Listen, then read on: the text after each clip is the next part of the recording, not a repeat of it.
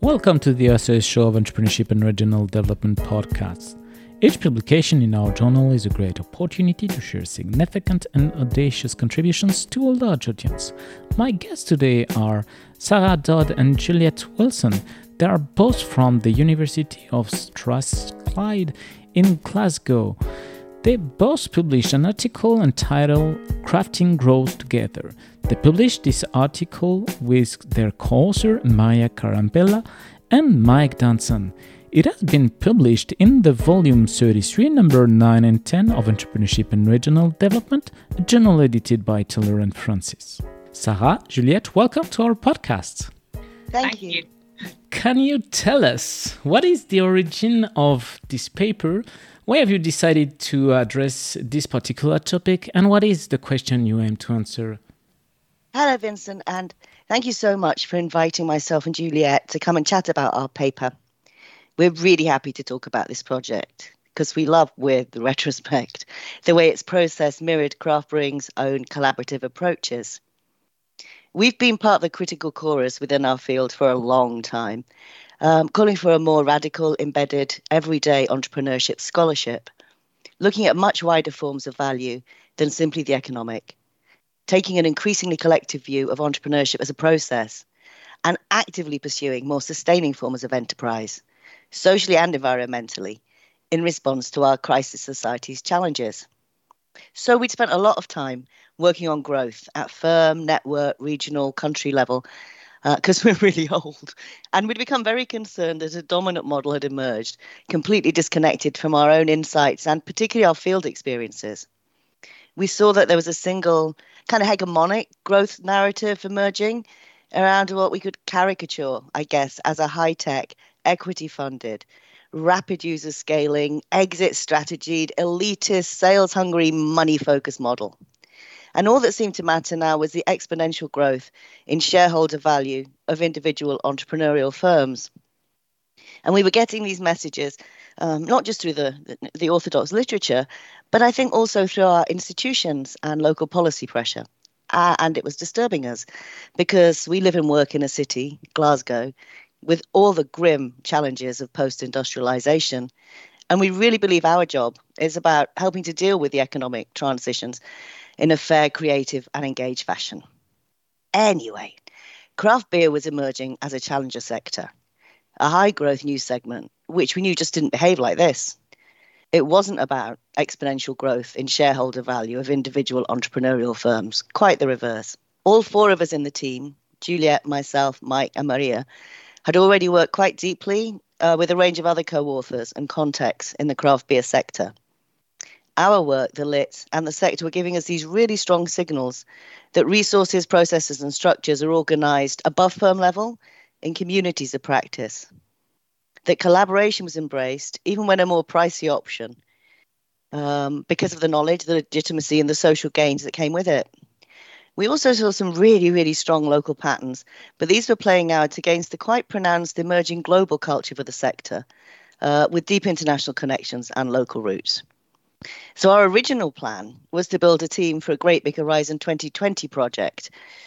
And in a first academic workshop, we brought together everyone we all knew in brewing from around Europe, which was quite a lot of folk, to chat about research possibilities for a couple of days. And here our focus was on the potential of craft brewing as a catalyst, an anchor institution, or a wider movement to drive sustainable and sustaining growth, which is what this paper is about. We got a bit stuck on the big proposal, and that inevitably was never written. But as part of this process, to move things along and keep the conversation going, the Strathclyde Quartet managed to get a little bit of engagement funding for some workshops on the theme. There was just enough finance and admin support to fly in our academic friends, a brewer or two of their choice, from 9 European countries. So the workshop methodology, which Juliette will explain in a bit, meant we had 40 specialist academics, brewers and policymakers working together in mixed groups to figure out what might be going on here, and then coming back again to reflect on their findings and help us begin the analysis. So after the workshops, we first wrote a policy white paper and then scripted some feedback videos and finally turned to the task of producing an academic paper, this academic paper, to share what we've learned about alternatives to toxic growth from artisan brewers and their communities. What are the main contributions of your paper? We think there are 5 main contributions. Firstly, 4 main empirical contributions and then a bit on theory. First, we do present a very clear example of an inclusive, distributed model of sectoral growth, which stretches itself up, down, and along all its channels. It's inherently pro-social, it's inherently pro-planet, and yet it still manages to be pro-growth. Secondly, we show craft entrepreneurship, brewing entrepreneurship, striving to maximize multiple forms of value or capital. It's not just about the money, and using knowledge and social interaction to build ever wider communities of knowledge, engagement, and enactment. We think this is really important because economic success is deprioritized in favor of a passionate need to create, to celebrate, and to share cultural capital around beer and brewing. Thirdly, we show the importance of building authentic communities of democratized knowledge as a foundation for, as the locus of, if you like, the place where growth happens. Fourthly, and finally from the empirics, we show there's also a really shrewd practical recognition of the opportunities and barriers which regional and national institutions comprise and how they can help sectoral growth or impede it. It wasn't quite as romanticized as we might have anticipated. There was quite a lot of a practical, formal, theoretical stuff that we could have been teaching, in other parts of the less funky parts in the business school. Our 5th theoretical contribution is a challenge to Bourdieusian approaches, including our own, because we do use Bourdieu to frame the paper here, of course we do, but we have a section in the conclusion where we talk about the very real need to extend this kind of language, to talk about resources differently, and not just about capitals, and to think about stewarding and sharing these resources, and not just about converting and investing.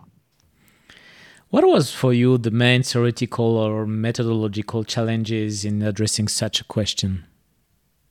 Hello, Vincent. I'll take this one. What was really interesting for us was it wasn't the workshops, their design, the events, making sense of all the data. All of that was just wonderful. And we think the videos capture some of that. And our funder, SUI, we really must credit for taking all our admin pain away too.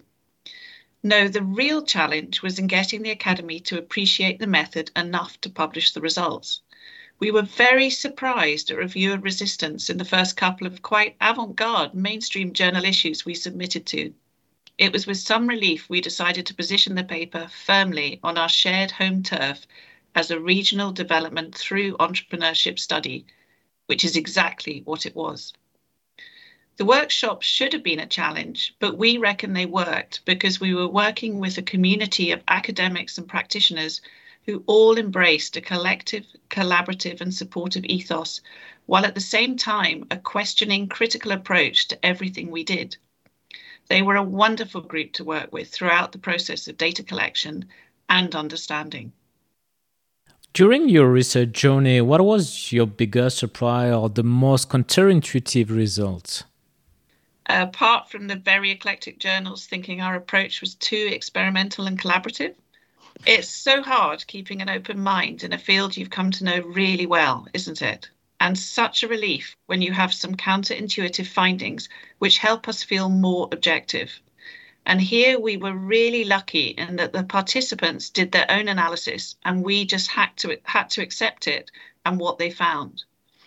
And probably the thing that we were very surprised at were the really clear proposals for more formal institutional structures around quality control, training, skills accreditation. This was a mature strategy which drew on insightful parallels with whiskey and wine, but it wasn't at all what we expected to see from this bunch of crazy innovators.